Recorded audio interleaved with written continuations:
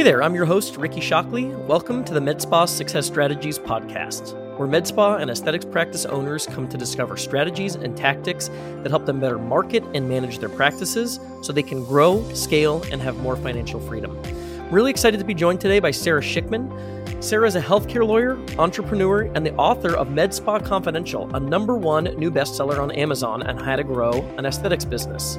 Sara is the managing partner of Lengia Law. She specializes in healthcare, tech, and beauty industries. Helping people is her passion. Sara launched and led several multi-million-dollar businesses and has helped hundreds of others. As president of an e-commerce company, Sara achieved $13+ million in revenue within 24 months of launch. As general counsel and director of sales of a multi-state medical aesthetics practices, she helped grow the practice from a single-room location to 12 locations and over $13 million in annual revenue. So thanks, Sara. Appreciate having you on the podcast. Really looking forward to this conversation. You know, I had a chance to read through the book and I thought it was awesome. Even as someone that works with med spas and has been in marketing for 10+ years, I was taking notes and screenshots because there were so many little good quotes and parts in the book that I thought were super relevant to marketing and managing a spa, which is what this podcast is all about. So could you start, I guess, with just a little bit of your backstory, how you got into the med spa industry, you're opening your first spa? Sure. Yeah. And it's a pleasure to be here, Ricky. Thank you so much for the opportunity. How I got into the med spa space. So I kind of got into it almost by accident. I was in my early 30s, which was a long time ago. And I had never done or heard about Botox. And my husband at the time was like, I want to start an aesthetics business and I need someone to help me run it. You're an entrepreneur. You've done these things before. Can you help me start an aesthetics clinic? And I said, well, where? And he said, well, in the building where we're living, we have a room that I've renovated that could be a med spa. And I was like, okay, sure. Yeah, let's do it. And so I got to it almost by accident, not knowing anything about the industry, just knowing that everyone wants to look more beautiful, including me. So that's interesting. What was your background? Because I know you had an entrepreneurial background prior to that. Do you want to talk about that just for a little bit? Because I think that's interesting, like the transition you made career-wise into starting the spa. Definitely. Yeah. So I was a corporate lawyer and then friends of mine were starting an online furniture startup. I don't know, I guess it's probably 15 years ago now. And they called me and they said, we need a CEO. Do you want to come run a furniture startup? And I said, sure, let me try it. And I did that for about 3 years and I grew the company from literally zero to a little over $14 million in annual revenue. So I've always loved growing companies and starting companies and helping people start companies. But all I had really known was practicing law and also running this online furniture startup. Yeah, I know that tied into like you ended up building like a marketing background almost a little bit by accident, I guess, along the way, right? Yeah, totally by accident. I mean, I really didn't know anything about marketing. I just knew that you could have the greatest product and the greatest service, but if nobody knows about it, your business is not going to be successful. And so based on that, I just always understood the importance of marketing and how you have to figure it out and also how you have to have expertise in it. Otherwise, like I said, if you could be the greatest injector or whatever lawyer, but if nobody knows about it, you're not going to be successful. So I've got like some specific questions. Like I mentioned, I loved the book and there were so many awesome takeaways. And just like as an overview, I know you talked about struggling, like not necessarily struggling, but starting off really small. And you have a whole chapter in the book about starting off small, which you did yourself. How did you go from the overview of how you went from this small one-room spa into building out 14 locations over the course of several years? So I think starting small is definitely the key. I think even if you have millions of dollars or lots of investors, it's much better to start small because you can control small and perfect processes. So we started very small, but right away we started writing things down like, how do you reconstitute Botox? What time do people need to come to work? What is our procedure for, different in-office things? So we started small, but right away started hiring people so that it wasn't just us sitting in the office doing all the work. We always were growing a team. And so I think starting small, you may not spend a lot of money on rent. You may not spend a lot of money on equipment, but you have some money left over to spend on people. And so what we did is we started small, but right away we had an injector who wasn't me and who wasn't my husband. We had a office manager, we had a receptionist. And so as the team grows, then you can go and look at locations, expand into additional rooms. And so it was really like a step-by-step process, but also it was about seeing opportunity and really capitalizing on it, and not being afraid, because you're small and nimble, and so you can move very, very quickly. Yeah, and then I guess you're kind of letting your patient growth dictate your growth as a practice, right? Like it's as you start to outgrow your space, you move into the next space and just kind of adjust accordingly. Yeah, and if you're small enough, you can do that pretty quickly. So, Yeah. and you don't have to wait. Like sometimes I talk to people and they're like, well, I'm booked out 2 months or I'm booked out 6 weeks. I think that's too long. I think that means your patients are going somewhere else potentially, because today's modern consumer cannot wait. Just like when people contact me for law consultations today, if I can't get them in within a few days, a lot of times they already go and talk to someone else. So I think like you have to be there for the consumer when they need you. So if you have one room and you see there are too many people, okay, you have to get a second room. You can't be at a place where you can't get people in. That's a bad problem to have. That's really interesting too, because you have so many of the successful practices and spas right now that are kind of in that situation where it like the most successful spas right now, they're the ones that are booked out 6 to 8 weeks. But it's kind of interesting. I had a call with a spa a few weeks back, and she was talking about how she used to kind of dominate her area 15, 20 years ago. She was one of the first people in her area doing a lot of the things that she was doing. And she kind of got complacent. And I guess that's the danger of being in that position where you're booking out 6 to 8 weeks. Slowly, there's the potential that those clients start booking appointments at other places because they can get in on a shorter notice. Yeah, definitely. And that's a danger of becoming complacent too, in anything, like in our business relationships and our personal relationships, with our marketing. You have to continue innovating like every single day, because somebody else is going to come along and innovate better. If you're, just kind of saying, oh, I'm growing 10% a year. That's nice. That's, to me, like 10% growth is slow death. Yeah. And so, I don't wish that upon anybody. I think in this industry, you could be growing 30, 40, 50% a year, even if you have a big business. So yeah, I think really adapting to the customer and having a really open schedule is actually key. If you're a practice that's kind of in that situation where you are really busy, things are going great, but you're so busy that you're booked out 6 to 8 weeks, is the next step generally to get a second location, maybe nearby, or is it to find a different office? Like, what's your recommendation, I guess, in that regard when it comes to growth? I think that's a really good question. And I think actually the better step is to build out your big location rather than open a second location. A lot of people think it's great to have like one room here and one room there, and you're traveling all over the place and you have inventory everywhere. It's much harder to manage staff and overhead and marketing if you have multiple locations. So much better, I think, to have a single location. And I mean, I know clients who are literally in the middle of nowhere. Their town has 50,000 people, and somehow their location does $2 million a year. So you could have a huge location, even in a small town.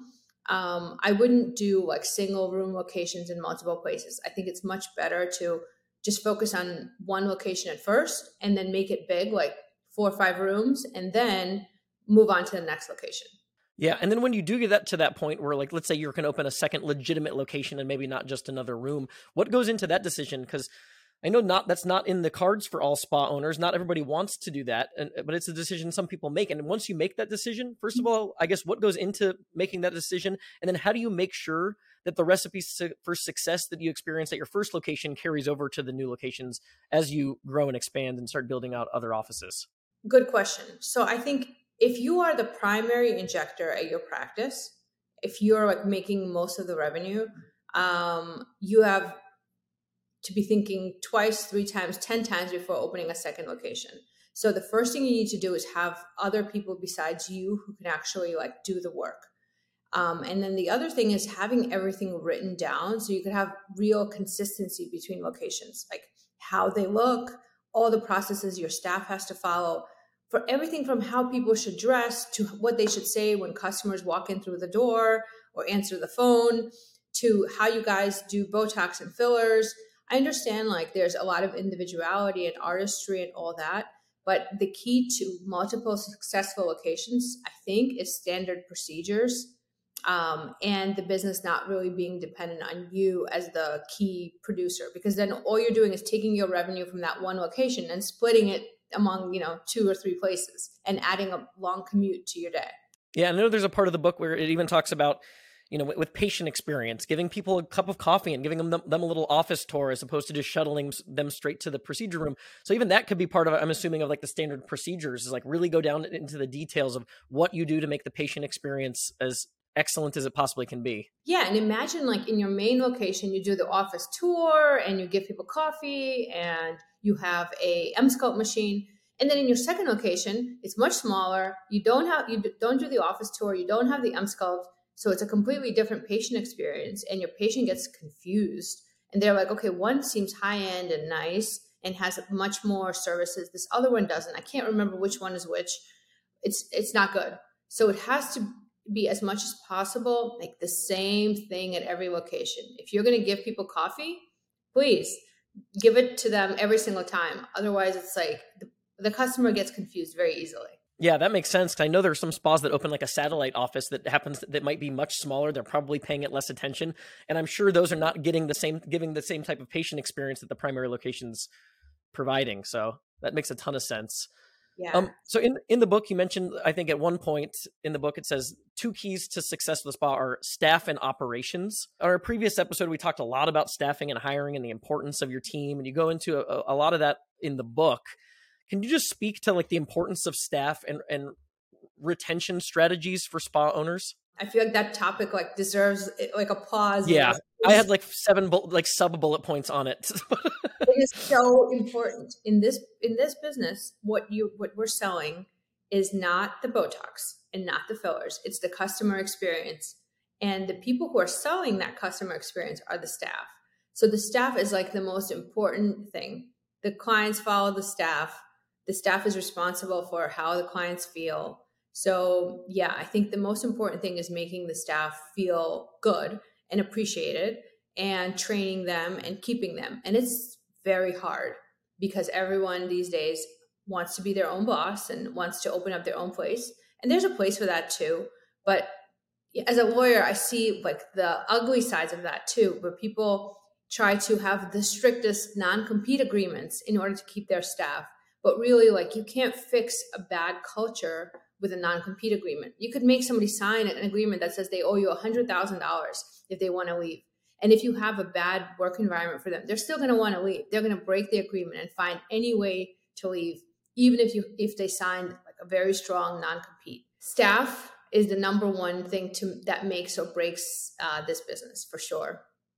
Yeah, and I know in the book it also talks about paying staff, and obviously there are all sorts of things you can do with retention strategies, from culture and treating employees well and respecting them and all of those things. But a big component of it, especially nowadays, is going to be pay structure. So do you have any like recommendations for making sure that you're paying people appropriately and that you're competitive in terms of your wages, from your front office staff to your injectors? Yeah, I think one thing you can do is a lot of the pharmaceutical companies like Allergan, for example, will give you information on what are market rate salaries. So one thing you can do is become educated on what are market rate salaries. And you can also look at Indeed and see what people are advertising job postings at.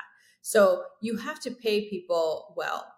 The other thing is you want to encourage retention. And so Mary Beth Hagen from Titan Aesthetic had a great idea. She said, you could offer people retention bonuses. So basically at their 1 year anniversary of employment, let's say they get a bonus. At 2 years, they get a bigger bonus. 3 years, they get a bigger bonus. So you can incentivize people to stay out of, it being a great place to stay and financially, as opposed to punishing them if they want to leave. The punishment part over time, I think, doesn't really work. And I know there was even a part tying that same kind of principle, I guess, about giving people an incentive to stay. That's also talked about with the loyalty programs, which I think we'll get to in a second here. But I wanted to stick on the staff concept first. And there's one thing that, just as a marketing person, we always talk about this. You're really not selling the tools. You're selling your ability to use those tools effectively. I think Gary Vaynerchuk had this example about basketball. It's like, what's the ROI of a basketball? For me, it's nothing. For Michael Jordan, it's billions of dollars. And the same could be said for pretty much any skill set. So how do you make sure that you have people that, because I know it's hard to train and to find people that have that artistic element and really can get the outcomes that you're looking for. So how do you train people to use those tools appropriately? And how do you make sure that you've got some sort of quality control with that component of the business? Yeah, good question. I think the vendors have some training that is pretty good. And so I think step one is to get people trained with the basics from your vendors. So your Allergan, Galderma, and other vendors will have Botox and filler training on label for how to do basic things.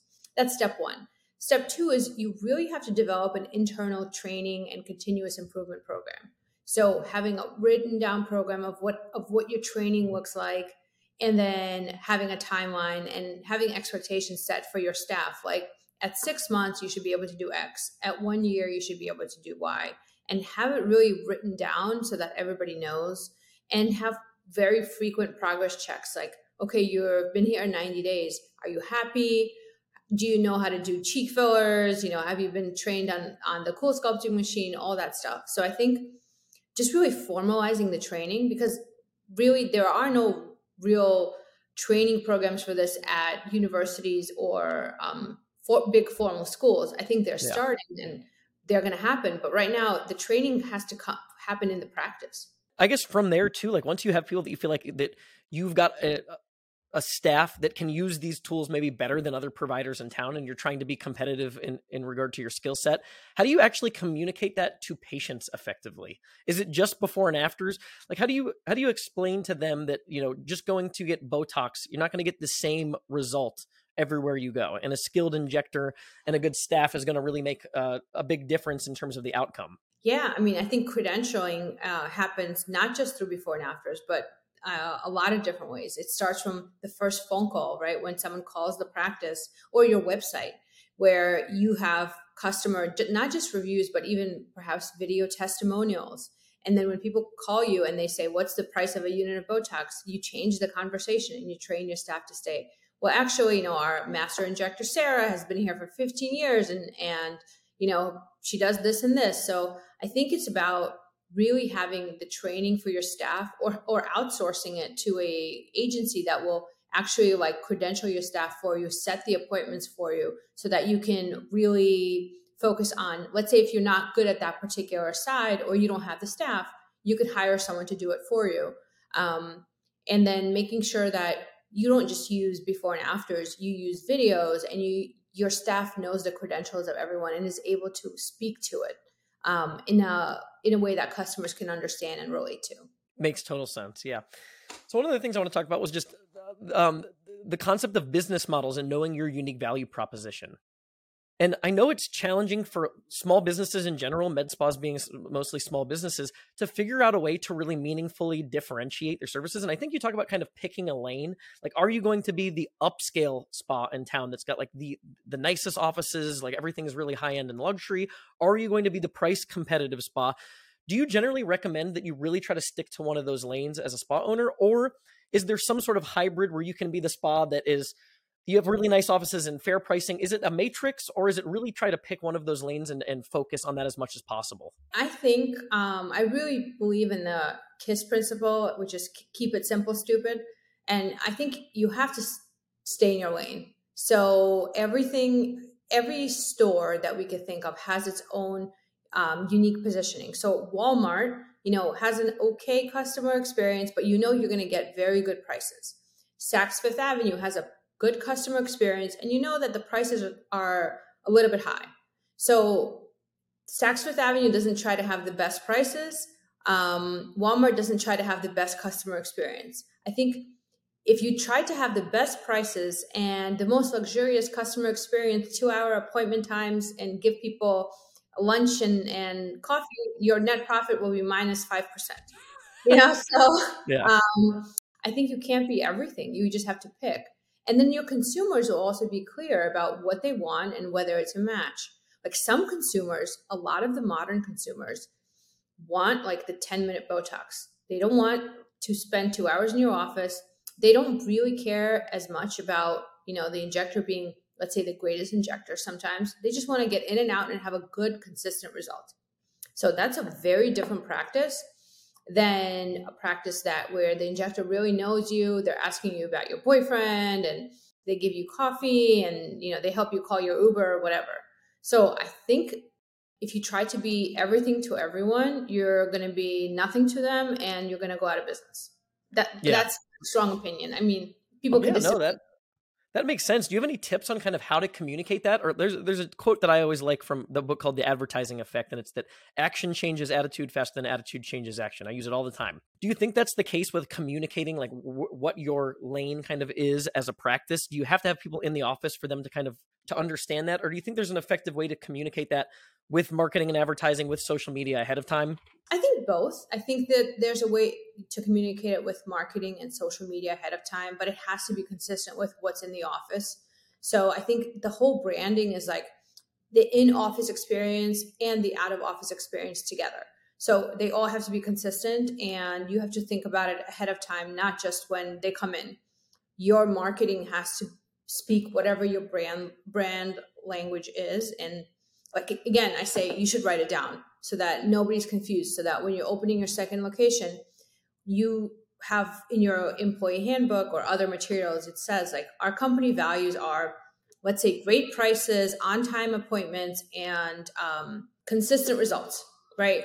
That's one type of practice. And if you communicate that to everyone, including your marketing company, or if you do your marketing internally, then that's very different than our values are the best results in Manhattan, luxurious setting, and we will pamper you. Different. Yeah, that makes sense. It's almost like you kind of need that written down, and it needs to be referenced because it's kind of your North Star for everything that you do. If you're going to be the kind of spa that wants to get people in and out in 10 minutes, then you can't have your injectors having 30-minute personal conversations with their patients. Right. And you can't hire people who want to do that because their Yeah. values will not be aligned with yours and they're going to want to leave. So, it all has to go against those or go toward those values. Like even at my firm now, if someone asks me to do something, I always think about, does it align with who we are as a firm and what we stand for? And if it does, great, then I should tell them yes. And if it doesn't, even if it makes sense or it could make sense in other business contexts, I have to say no, because that's not who we are. So you just have to decide also like who you are as a person. Like, do you like Chanel, or do you like Louis Vuitton, or do you like Walmart? And you know what? All of those are okay. Like, you just have to build a business that's aligned with who you are and who you want to be, and then communicate that really clearly to your employees.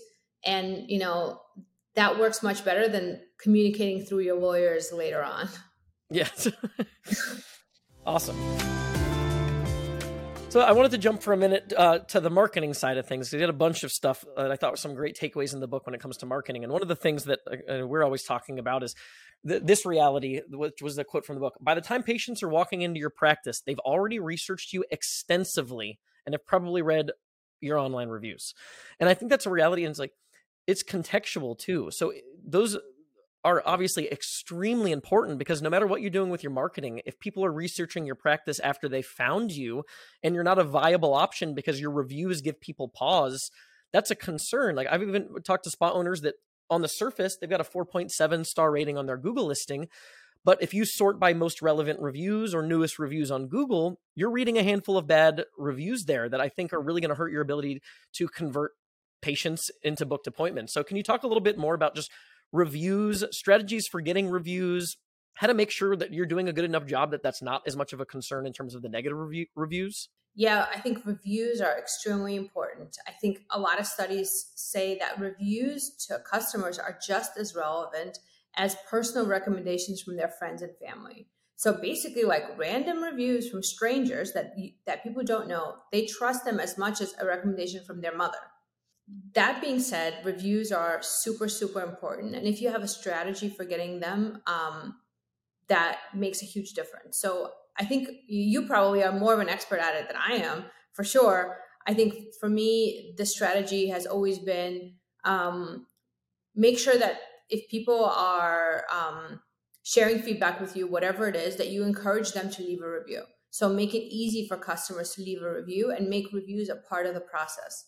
And another way to do that without even asking for reviews, which I found worked for us in the office, is you could take some customers' reviews, put them on a canvas, like even buy a group on for that service, so you don't have to spend a lot of money doing that. So literally you have Amy's 5-star review and you put it like in one of your treatment rooms, and in your other treatment room you have somebody else's review. That sends the message to your clients, oh, people leave reviews here. These people would like for us to leave a review for them. Let me leave a review. So that's like a very simple way without saying anything to get I people. like that a lot. Yeah, I've never heard anyone say that. That's a really good idea. I feel like you're like that's playing into the fact that you're conditioning them to like, oh, people leave reviews, I'll go leave a review, and it's also just reinforcing the positive experience they're hopefully having while they're in the office too, because they're reading someone else's positive experience. That's a cool strategy. I like that a lot. Thank And then you. I know when you got your first practice kind of off the ground in Ohio there, you mentioned kind of marketing and the things that you had to do to get people into practice, and getting those first few people in the door was crucial, getting reviews and then scaling that. And I think you said one of your favorite strategies was Google Ads at the time. Mm-hmm. Is that correct? Yep. Google And Ads, getting all my different ex-boyfriends in the office. Yep.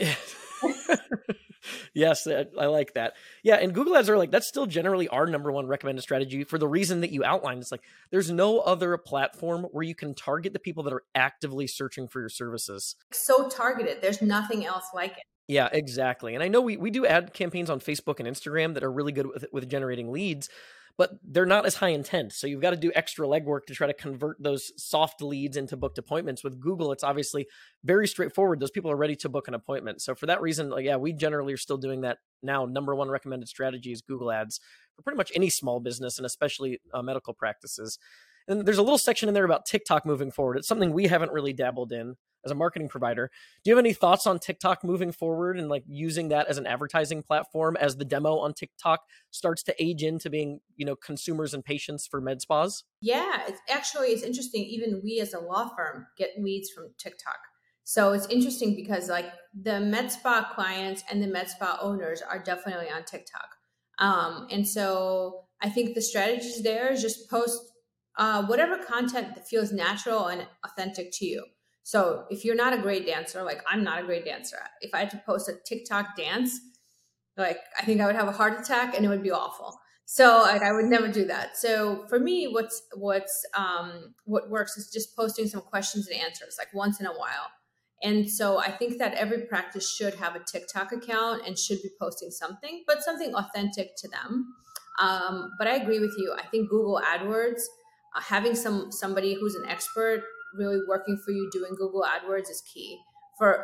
There's no substitute. I have not found anything better with marketing to date than just really optimizing Google AdWords. And there's a big difference between optimized Google AdWords and just Google AdWords. Like you really have to have an expert as opposed to just, dabbling in it yourself, because that you inevitably don't have the time to check it or the expertise. And it's also very easy to spend a lot of money on Google AdWords without noticing. So yeah, and Google tries to sabotage you when they prompt you through the setup process of an ads campaign a lot of times too. So if you look at your search terms report, all of a sudden you'll be showing up for keywords that you never wanted to show up for. You're trying to search. I think we had one recently where they had a Juvederm focused campaign, but the first search term that generated traffic and ad spend was just hyaluronic acid, just that phrase alone. Oh no. So you give Google too much control. Yeah, it can definitely go south. But one of the other things you talked about was, how so many practices, just kind of a tried and true marketing strategy at this point is discounting a service to get people in the door. And I think you talk about so many people doing Botox flash sales and discounts to originally get people in the door. But then the challenge becomes, you have them in the door. How do you keep them coming back for more? And that's where in the book you talk about memberships. And I really like that concept and the principle behind memberships. Could you just talk to that strategy and that idea a little bit more, converting patients through memberships? Sure. Yeah. I think getting in people through a discount really is effective. There's nothing else like it. I mean, you could use celebrities, you could use other things, but getting people through a very simple offer that they understand very well, that they in their mind could compare to another offer and they're like, oh, this is good. Okay, let me come in. Let me give this a chance. That works. But then that person has a discount in their mind. So then they're like, okay, I'm afraid of losing the discount. And the fear of loss is very powerful. And the way you quench that fear of loss, or the way you satisfy it is you say, okay, we're going to give you a membership program that will allow you to keep your discount. So don't worry, you're not going to lose a discount. You don't have to buy a Groupon next time or whatever. You can just join our membership and have this low price that you got today, something very similar to it, for the next year. So I think the discount to a membership, as long as the prices are pretty similar, will work very well to retain that discounted minded consumer. And deep down inside, like I think everyone likes a discount. So the discount will bring in lots of people, not just the low baller, like people who don't want to spend money. We did an analysis actually at the practice, at the aesthetics practice. We were like, okay, our top 10, because there's this 80-20 rule. So we were like, okay, our top 20% of clients, where do they come from? Who are these people spending the most amount of money? And guess what? They were the Groupon customers. Like more than 50% of them came from Groupon, which is crazy. The other big chunk of them came from Google AdWords. So most of the customers came looking for a discount because on Google AdWords, we were also advertising, I think, $10 a unit Botox or something like that. So these people were all coming looking for a discount, but at the end, they ended up spending a lot of money, more than people who were referred by their friends and family. Very interesting. Yeah. And I know you mentioned those bonus gifts, and I really like that idea too, that incentive of like, if your membership is hitting the 1 year point, then you're getting like a free cool sculpting session or something like that after 6 months or a year. I really like that a lot. Yeah. People like bonuses somehow. I mean, we all do. Oh, absolutely. Yep. And I know so you kind of recommend with those memberships, almost matching the original discount for the service that you gave them. So they're coming in for a flash sale for Botox with the membership, give them something at that price point or close. Is that what the strategy is? Yes, but also charge them a membership fee on top of that. And what does that generally look like? So let's say they came in for a $10 a unit Botox special, then say, okay, as a member, you're going to be able to get Botox for the rest of the year for $11 a unit. So just a little more expensive, but not really. Almost same price. And also you're going to pay us $100 a month and you're going to get a free facial whenever you want. So you're giving them a discount. You're trying to get them to come in more often because facials happen more often than Botox. And you're going to have them pay something, but not that much. Yeah, I love that. That's awesome. So is that generally a monthly membership they're paying? Yeah, I mean, when I think about it, I think of it as a monthly membership, but I've seen people do it many different ways. I've seen people pay like a yearly membership like you would to Amazon Prime or to Costco. And then that yearly membership price gets you discounts on treatments all year long. You can do something like that. I like the monthly membership that also comes with a monthly service, because the more often you could have your customers come in and talk to you and you talk to them and educate them about new things and what's going on, and you see a new wrinkle on their face, the better it is for you and for them. So any membership that encourages people to come in very often is great, especially like now the new formulations of Botox are coming out, right? That's going to last 6 months or 9 months. Okay, so is that great if your client now just comes in every 9 months? I don't think so. I think you still need something to have them come in all the time. Yeah, that's awesome. So I had two random little last questions here. One was going back to something we talked about in the earlier conversation with staff, which was, so if you're the type of practice that you're going to have short appointment times, get people in and out. Obviously, these long conversations or like in-depth conversations with injectors and staff are not part of your strategy. But I thought that was a really interesting component to a potential marketing retention strategy, is developing those personal relationships, because it builds a connection that's going to be harder to break, and you're going to have people that are less likely to just go price shop services elsewhere if you're building that connection. Can you just real quickly talk about the importance of that and kind of what the thought process is behind developing those relationships with patients?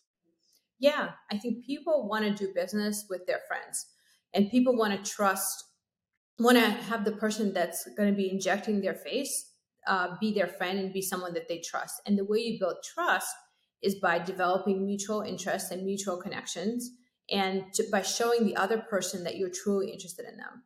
And it's very easy to do using software, like any software that lets you take a note, like RX Photo, Aesthetic Record, any of these software where you could, next to the patient's information, write, okay, her boyfriend's name is Matt and she's going to a wedding and blah, blah, blah.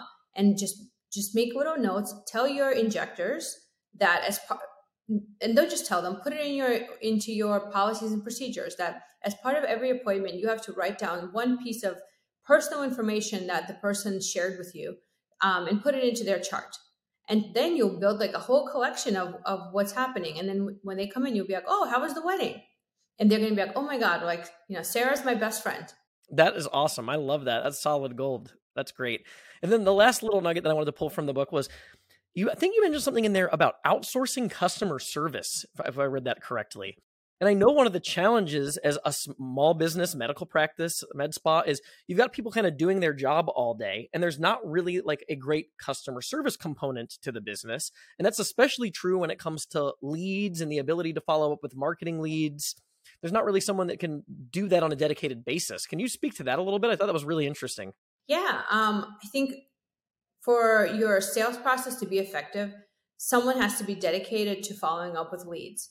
And of course, if you're a small practice, you can't have a dedicated person doing that. So you absolutely should outsource it to someone or an agency or overseas person, whatever. There are different ways to do it, but leads go cold very quickly in this industry because what happens is the person has many options. So they just call the next phone number or they go to the next website and book an appointment. Oh, you don't have online booking? Okay, I'm going to book the next person. So I think that following up with leads is super important. And if you don't have someone on staff, that's okay. Just outsource it so that people are followed up with. It's going to usually pay for itself very, very quickly. Yeah, definitely. Well, thank you so much, Sarah. I appreciate it. I feel like that was full of great nuggets today. Can you let everyone know where they can find out more about you and what you're up to? My website is langialaw.com. And you could also find me on Instagram on Langia Law or my email, sarah.shikhman@langialaw. But I'm pretty easy to find. I think if you guys want to find me, you will. And the book is on Amazon, correct? Yes, the book. It's called Med Spa Confidential. I wrote it with Dr. Carol Clinton, who's awesome, and it's on Amazon. Awesome. Well, thank you so much, Sarah. We appreciate it. We'll have to have you back because I really enjoyed the conversation. Thank you so much, Ricky. Me too.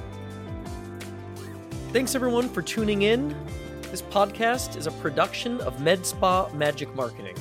If your med spa or aesthetic practice is in need of digital marketing services, help with advertising on Facebook, Instagram, Google, lead generation, and booking more appointments, please visit medspamagicmarketing.com.